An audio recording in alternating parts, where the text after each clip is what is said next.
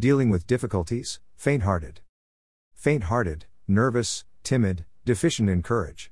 There is a saying, not for the faint-hearted. I think all of us at some times have felt faint-hearted. The saying goes, courage is not the absence of fear, it is facing the fear, and doing it anyway. That's why it is so important to encourage one another as often as we can. Encouragement puts courage into the other person. Once we ask our Lord and our friend to come into their lives, He becomes our all-sufficiency. As we become secure with the knowledge of who we are in Christ Jesus, and put of our faith and trust in Him, we will find our confidence growing.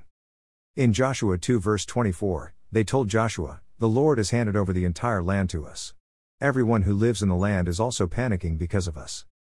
With God on our side, we have no reason to be faint-hearted, and every day in the Lord is a new day. So let the words from Deuteronomy 2 verse 29, take hold, as we do what the Lord requires of us to do. V29, today I begin to put the fear and dread of you on the peoples everywhere under heaven. They will hear the report about you, tremble, and be in anguish because of you. We are all called to walk by faith.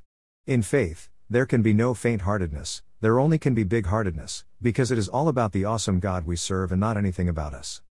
God bless. Kath.